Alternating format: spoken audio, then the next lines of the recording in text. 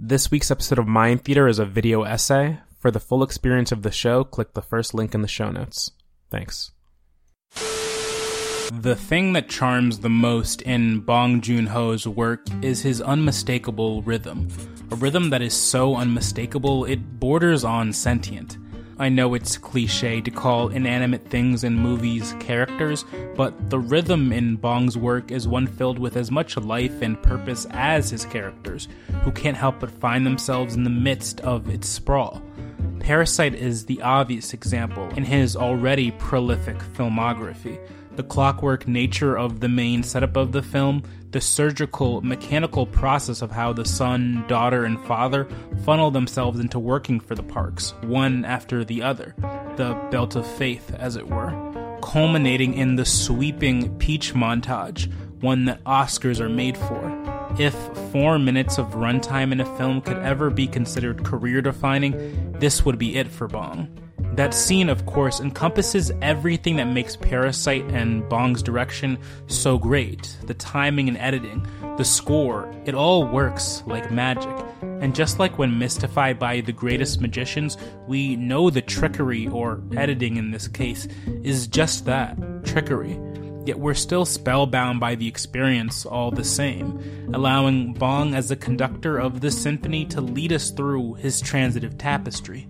Muddled metaphors aside, great kings rarely rule alone, and great directors rarely see their visions come to fruition through solely the strength of their own talents.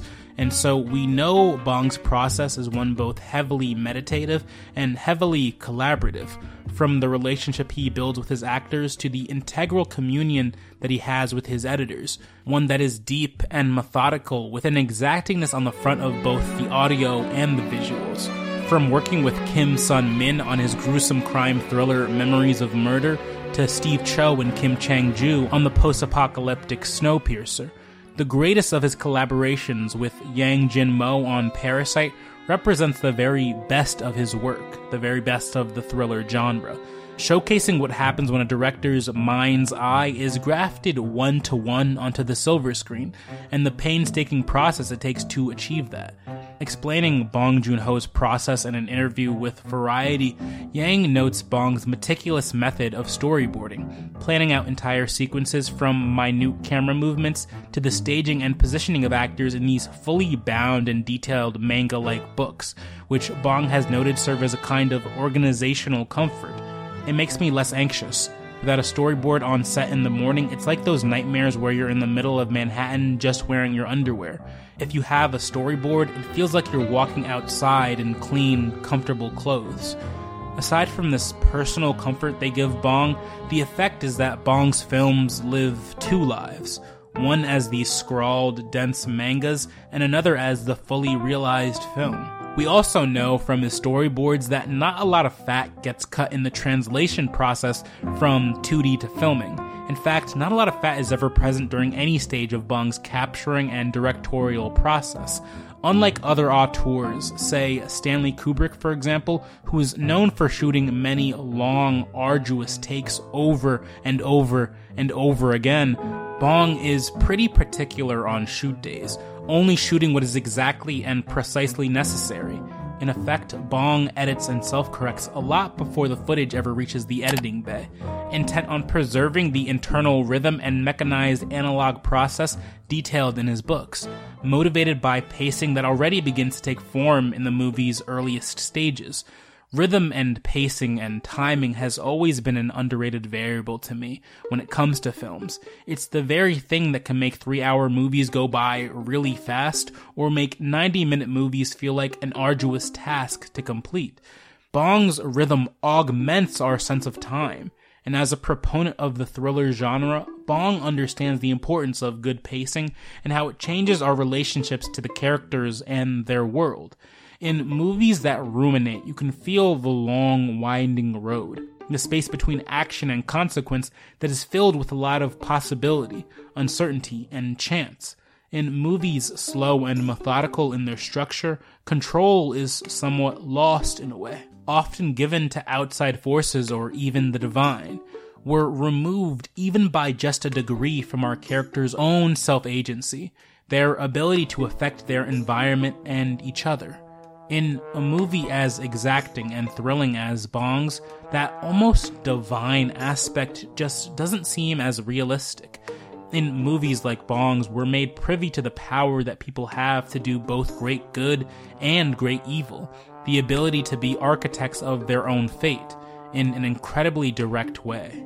We see this quite plainly in Parasite, how quickly action begets action. The moment the son has become the park's tutor, he's already plotted his sister's entrance. The moment the sister sees an opportunity, she plants the seeds that allow her father to come into the fray. The moment the Parks leave for their camping trip, we immediately cut to the Kims' total infiltration, living inside the house like they've been there for years. And with that quickness, we also feel the weight more when tragedy inevitably strikes, born out of the direct actions of the characters as the editing dictates, and not some otherworldly force. I think this speaks to the larger impact and connection between cinematic time and the temporality of film. In Stop the Clocks, Time and Narrative in Cinema by author Helen Powell, she argues that analog time is linear and is underpinned with a sense of rationality, of cause and effect, like I mentioned before. And it's this appeal to analog, mechanical, ticking time that serves as both the narrative vehicle through which action is delivered, as well as the vehicle through which meaning in Bong's work is derived. The very best movies can be conceptualized as vehicles that transport us through emotions. It can be slow and methodical, or, as it often is in thrillers, breakneck fast. The flurry of emotions we feel in Bong's films, from suspense to anger to comedic, in the hands of another would be enough to make us feel whiplash. Like the very best Impressionist painters, Bong understands that there's a singular, unique kind of power in being economical with the brushstrokes. And the many works of Bong leave quite the impression on moviegoers of all kind. Bong's temporal lens is one that gives his characters great power to do good or evil, which makes the tragic, bittersweet, melancholy fates his characters often meet all the more tragic, their lives undone by their own making, or by his making, rather. A fact that can't help but make for the most thrilling cinema imaginable.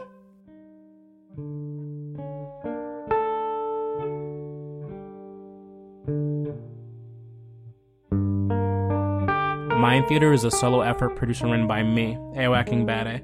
For updates on the show as well as my other content, follow Mind Theater Pod on Twitter, Instagram, and TikTok. If you want to show monetary support, the Ko-fi link is in the show notes. Thanks for listening. I'll catch you next time. Why are you not with her if you love her so much? I told her I'd come back, and I never went back, and now I gotta get back to her. Why don't you go back? I don't know. Why don't you go back? I don't know! Close your eyes.